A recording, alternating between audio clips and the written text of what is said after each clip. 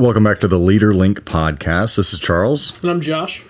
And so last time we recorded together, we talked about the Mintzberg Managers Not MBA book, and of which you've only read 24%. Well, at that time, only 24%.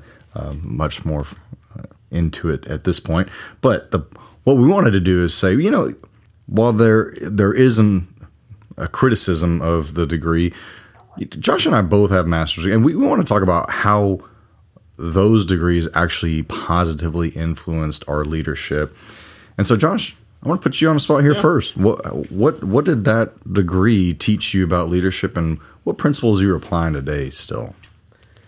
I loved my master's degree. The 120-hour one. I think I ended up taking like 126, and I loved every minute of it. It was thrilling for me. And I think that was because it was not something that I'd ever been exposed to before. I grew up in a faithful church, but it was very shallow on the intellect, on the study. So getting into seminary kind of out of the blue, because it was not the direction my life was going. I was trying to get into government intelligence work. I majored in Arabic in college. Like, that was not at all the direction my life was headed. So to say it was a radical shift and I was just absorbing it all it was awesome. But I am so grateful for the professors that I had at DTS.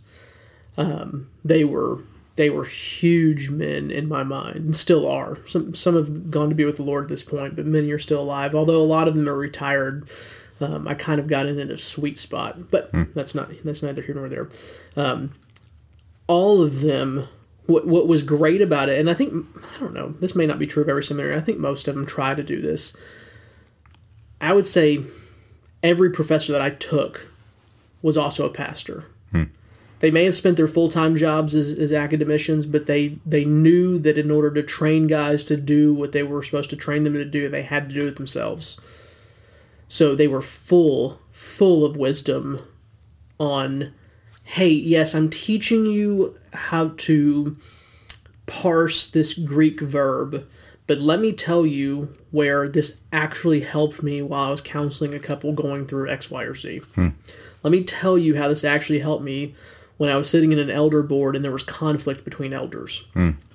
So I didn't experience that. I was in the church, right? So I was getting some of that experience, but I think even if I hadn't been, if I was really paying attention, I would have learned why I need to know these things, because and begin to see that there are real valuable practical applications, right? And so that for me, that was I was just talking about it with the guy I was playing golf with yesterday. I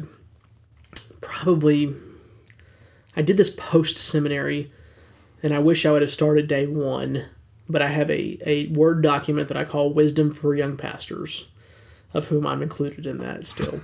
But I would just take the nuggets that I would hear. And I've gone back and just for my own personal edification, study sometimes to get ideas on how to teach a subject better. I'll go back because DTS for alumni has every course available for free you can watch. So I'll go back and redo some of the courses I was in. In fact, some of them I was actually in, the ones they recorded, which is kind of funny. So I remember the exact moments, but I have a document now, and every now and again, once every 6 weeks or so, I'll go through and review that. But just such poignant things that today I'm like, yep. If I would have missed that, I would have been in trouble, right? If I would have, if I would have not learned my lesson here, I would have been in trouble. Is this going to be a book one day? I don't know. Maybe that's not a bad idea. I wouldn't be able to take any credit for it. I would just put it all together. It would be a compilation, but as long as you have people's permission to include certain stories and things. Well, many of them are gone, so I don't know how that would happen. But anyways, okay. I guess if you cite people, you don't really have to have their permission to do it, do you? There's certain amounts that you can put in without permission, but yeah. Anyway, so I think that was one huge thing. I think another thing that seminary is different than most because of our Christian faith. And again, this might not be true of every seminary. It's just my experience. the professors genuinely cared about their students. And so day one, I remember it was almost like clockwork. You knew day one during syllabus time, the professor was going to go through the syllabus, and then he was going to stop at the end of it, and he was going to go, or she, I had a few female professors who were awesome too, would say, look, this is a lot of work. You guys are probably, many of you are probably working full-time, studying full-time, you've got a lot on your plate, you've got families and children, blah, blah, blah, blah, blah. Your grade here does not matter, right? If it comes between you and your marriage, drop school, don't do that paper, fail that quiz, whatever it takes, right? If you're going to lose your job because you have to study for 2 more hours, don't study for 2 more hours. And so they taught us a lot about wisdom, about balance, about prioritizing, like what is more valuable, your grade or your kids. So I just think there was so much in there. There was so much more than just learning. There was wisdom that came out of that. And like we talked about in the last episode, I really do believe that there are some people, and there are some things that people, it depends, they absorb wisdom rather than learn it through experience, right? Your fajita. Yeah, exactly. Yeah, the fajita pan experience. Some kids hear and they hear the warning and they know not to do it, and then other kids are go, I got to figure this out for myself. Yeah. So, and neither is right or wrong necessarily. I guess if you're being disobedient, which typically that's like if your parents say don't touch this stove and you do it, but it doesn't matter. So yeah, man, I think, and I would say the other thing that was in hindsight reflecting on it, I'm a really good student. School has never been a problem for me as far as getting the work done and making good grades. Like I'm pretty good at hearing what professors want to hear and giving it to them, even if it may not be exactly what I want to say. I've got some skill in that people-pleasing department. But I think seminary taught me how to think for the first time. And that was hugely beneficial. Because, again, undergrad, man, I remember undergrad being so easy. Like mine was not. Well, strumming guitar is a lot more difficult than writing papers on Did you just say strumming guitars? Yeah. That's okay. That's demeaning to what I said. did. It's a lot more difficult than writing papers on counterterrorism. Like that's like learning Arabic is just memory. Like you just memorize, and you like learning a language. That's all it is. You just memorize, and you learn rules, and you learn vocab, and you're done. Right. So. And of course, I took more classes. I took political, theory class and all that stuff. So there were some challenging things. I don't remember them being that hard. But seminary wasn't hard, but it forced me for the first time to identify how is it that I think. Mm-hmm. Not the way to think, but why is it that I think that way? Challenging. Yeah. Challenging your own assumptions, yeah. Right. And so, like, nothing in seminary as far as, like, doctrines and principles was hugely like explosively brilliant in my mind, but how we arrived at those things, it's like, oh, and then the implications, it's like, oh. So yeah, I mean, I've all that I took with me into my pastoral work, and it has never, there's never been a moment in my 14 years, because I literally, we're recording this, I guess 14 years and 2 days to the day from when I moved to Dallas into this into campus seminary.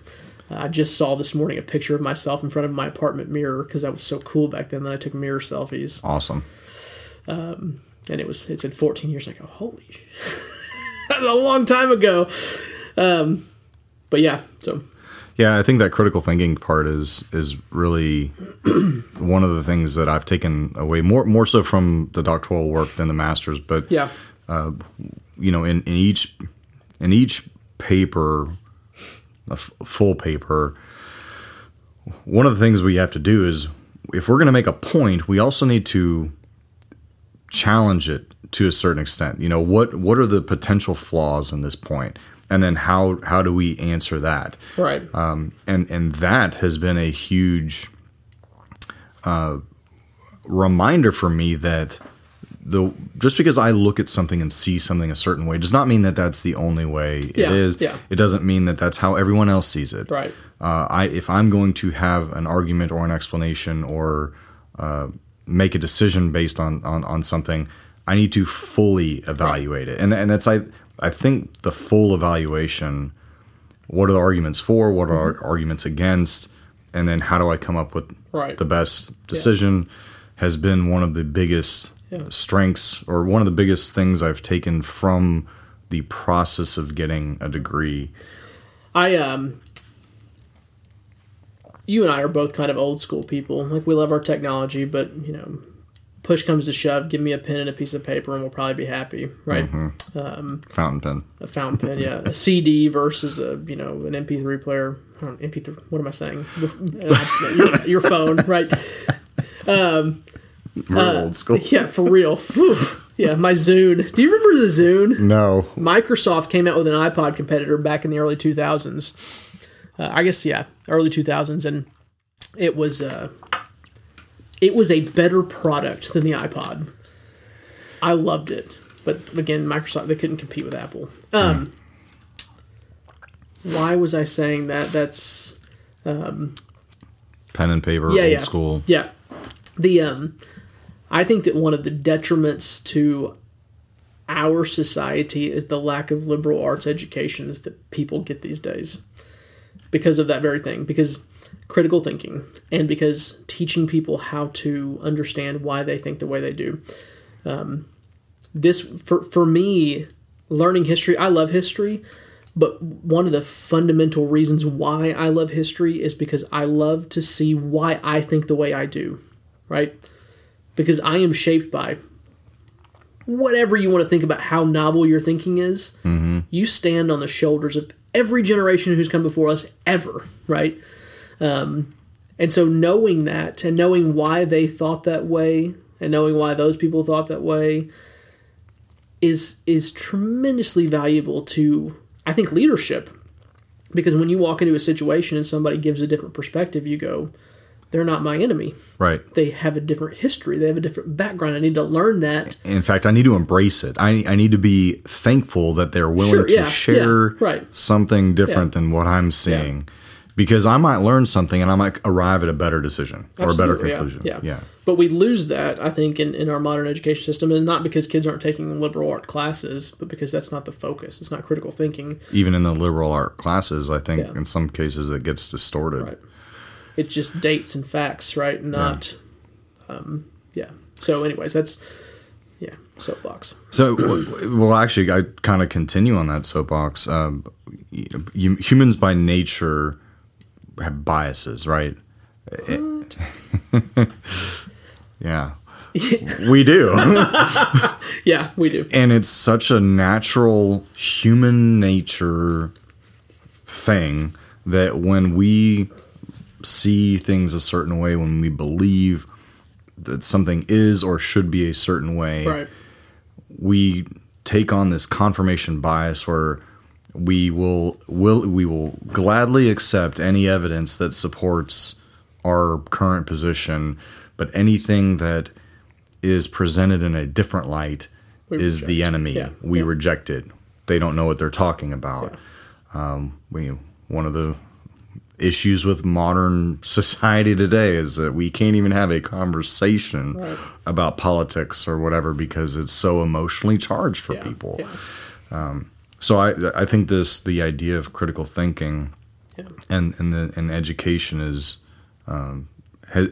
been very valuable to me as a leader because, like you say, if somebody comes in and has a different perspective or different opinion on something, if I'm operating based on my confirmation bias, then I'm going to feel attacked. And I'm not literally being attacked, but I'm thinking, well, if you don't agree with me, what's wrong with you? Right. Whereas now, through having to challenge my own thinking in this education, I'm going to welcome a different perspective. And actually, I want you to bring. And so now as a leader, it's actually my responsibility to make it a safe environment for you to bring in the different perspective. Right. Yeah. Yeah, that's good.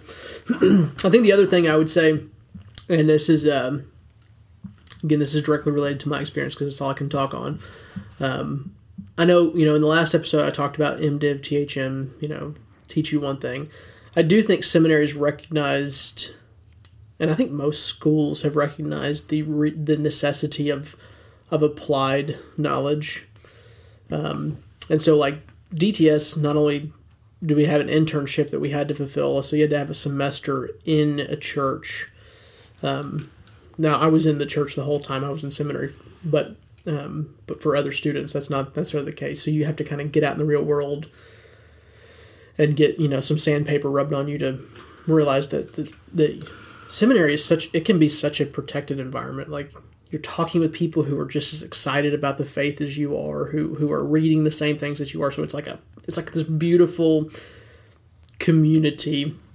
And then you walk into a church on any given corner and you're like, have you read this theologian? And they're like,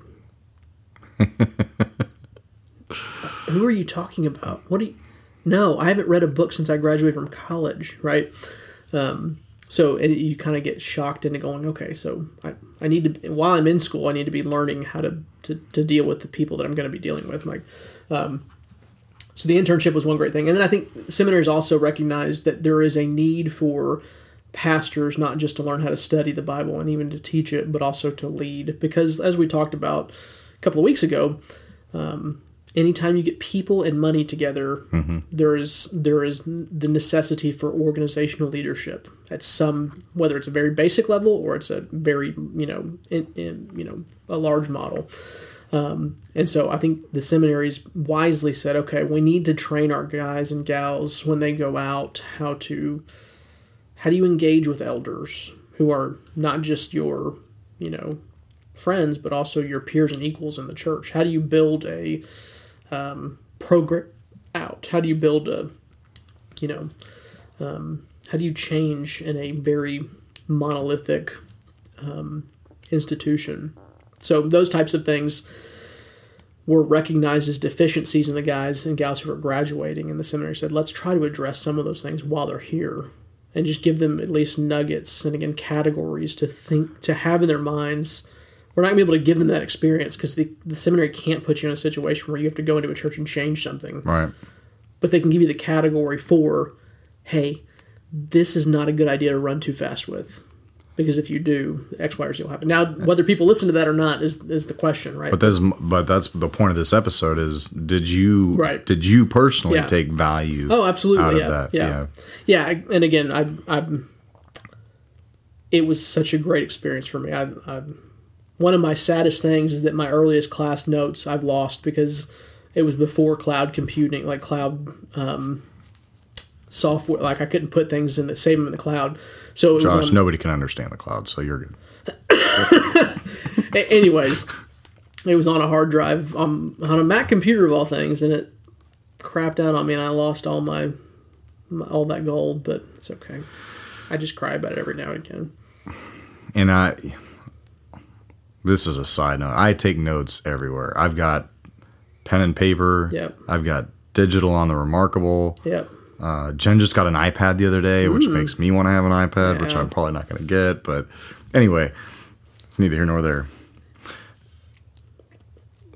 One of the biggest lessons I think that I've learned, aside from being able to make an argument and a counter argument within the same point, and the ability to think critically, is that at the end of the day, really, leadership is about people. And we kind of talked about this a couple of weeks ago with the book, Minspur's book, is that kind of gets left out in some classes, it seems like. Again, I've never taken an MBA or an MBA course, but based on the arguments he made, it sounds like that gets a little bit left out. But in every class that I've taken, there's been a focus on people, which I know. I mean, going into leadership, I knew that was the case. I was going to be leading people. I wasn't going to be leading machines or anything like that. They're the human beings. Right. But even, for example, in the most recent class I took was in the fall, I finished a few weeks ago, on data analytics. And you would think that in a course on data analytics, you would be learning about sampling methods Right. and surveys and all these different things, but a big focus in the class was, what's the human element of this? Where do people fit into this equation? And so I've found immense value in, at least in my education, of how to keep people at the forefront of my thinking. Yeah. Yeah. That's great. I think, and that's something that there almost needs to be like an intro class to graduate studies going, these are the things that you need to keep at the front of your mind. Here's everything you learn during this period is leading to these 3 major goals, right? I guess, again, in my experience for seminary, it'd be more accurate study of the Bible, more proficient communication of the Bible, greater knowledge in leading the church, right? So whether you're taking a course on Jude or you're taking a, creative writing class in the seminary, all of it's leading toward, like, the filter by which is, okay, how is that going to help me more accurately study the Bible, more proficiently communicate this text, and then more adequately lead the church. If you could set those expectations, and I think schools do probably do that. It just doesn't become, it's not prominent enough, right? That would be super. It would be one of those things that I think. Well, and the courses are so segmented, even when they're all aligned towards the same goal. The courses are segmented. You have different professors, right. And if you don't have a common thread running through Right. it can be challenging. Like, what is the really important theme or thread I'm supposed to be taking away from this? But then I think that the school could set that responsibility on the student, right? And ultimately, I think that's value in education comes out of your ability, your desire to apply it, right? So, and apply yourself to it. If you don't care, I mean, the best things in the world, you could have the greatest professors, the greatest content, you could have everything. But if you're not willing to apply yourself to it and then apply it, it doesn't matter. So, yeah. Well, I think this has been a good conversation about some of the things you and I have personally taken away from our education. I want to finish, though, by talking about the need for education. And I want to be very clear that I don't believe that you have to be graduate level educated to be a good leader. I don't think that's a prerequisite at all. Right. I personally believe that constantly learning, Josh and I are avid readers, avid podcast listeners. I learn something new every time we record an episode just from our riffing off of each other. I don't believe that graduate education is necessary. However, I believe that intentionally improving as a leader is necessary. What are your thoughts on that? I wholeheartedly agree. I mean, I've known leaders who would put, double PhDs in leadership to shame as far as their ability and capacity to lead, which is proof in the pudding that you don't need it. Yeah. But I think formal education, graduate education, for me personally, has been immensely valuable. And a lot of that is because I'm not the most internally motivated. Having somebody outside of me say, hey, this is what giving me a course to walk, right? And saying, yes, every now and again, I'm going to have this thing called a paper due or a test that you have to take that's going to keep you walking on this path instead of just sitting down and doing nothing.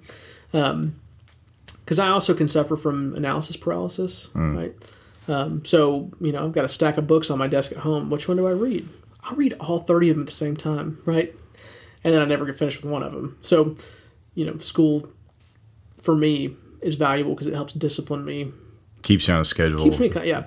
You got check marks and. But but the necessity for leadership, no, not necessary. Just valuable for people who like it, right?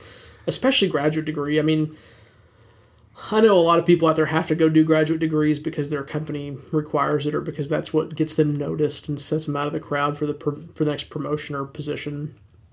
But man, if it would be awesome if only people who really love school and love learning had to do that, because again, it's just tedious and taxing for those who are not.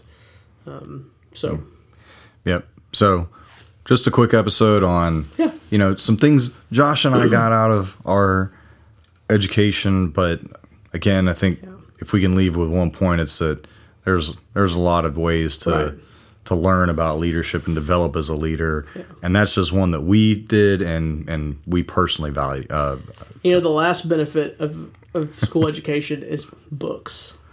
Like, I have a huge library, and I'm still building it, obviously, but, 60% of my books were from my 4 years in school. Some were assigned text, and then you've got, like, the professor mentions a book, and you're like, I'm going to buy that one, too. So, yeah. A lot of them are sitting there looking at me going, read me, but it looks awesome. My mentor with this Improving Performance and Results program, his education was books. Yeah. He said it when we recorded the podcast a few weeks ago, but he reads about a book a week. Wow. Which is a lot. Yeah. But over years and years and years, so there's different ways to digest information. For sure. Yeah. Okay, now we can actually end. All right. I just thought about that. Hey, thanks for tuning in to this episode of the LeaderLink podcast. If you like what you heard, leave us a 5-star review on Apple Podcasts or wherever you get your podcasts. And we want to know what you want to hear about when it comes to leadership. You can leave us a comment or send an email to info@jcleadershipconsulting.com. And we'll see you next time.